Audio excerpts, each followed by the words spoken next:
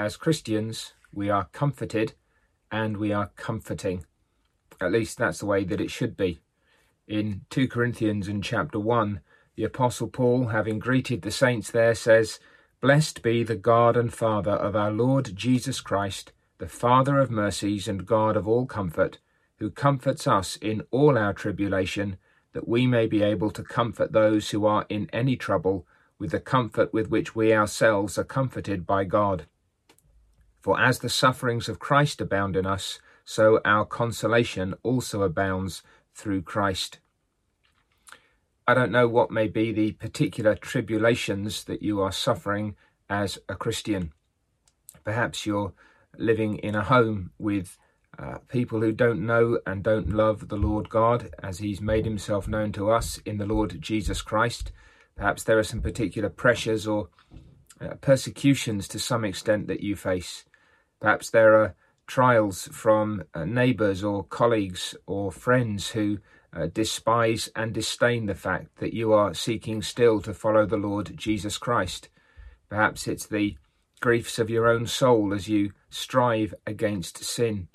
Perhaps it's a more natural tribulation, we might say, and there are distinct sufferings and sorrows that make your life as a Christian particularly hard.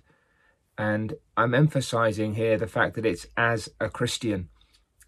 This is, I think, at least a little more typically than just having a hard time of it, which is true of everybody in the world.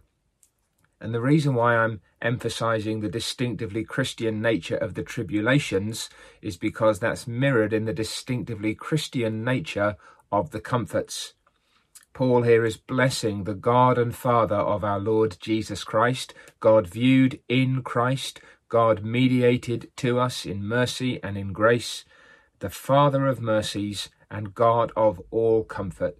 These are sweet titles for the God who knows us and who we know, the God that we serve, who loves us and is beloved by us. And it's this God, the Father of mercies and the God of all comforts, who comforts us in all our tribulations.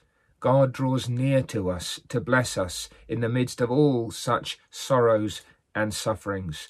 God comforts us, he consoles us, he pours in balm to our souls. He lifts up our spirits, he draws us near to him. When we call out to the Lord God, he is very quick to show this kindness to us. He is disposed always to do this good toward us.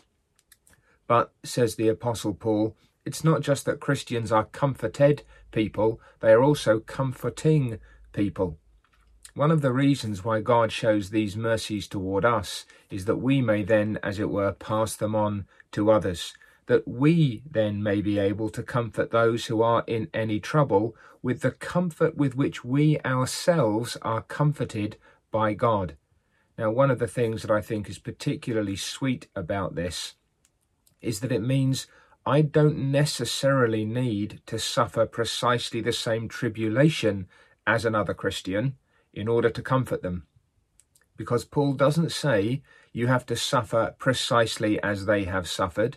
You need to go through precisely the same trial that they have experienced. What he says is that you can comfort them with the comfort with which you have been comforted.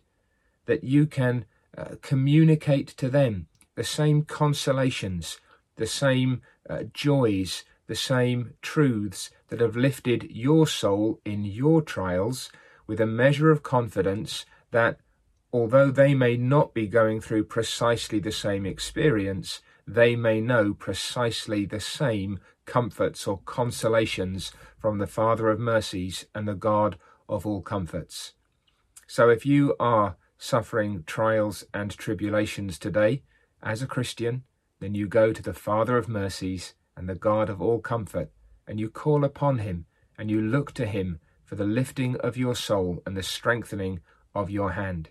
And when he's done that for you, don't forget to look for others who may also be facing similar difficulties, and take those same comforts and pass them on to them for the glory of God and the good of souls.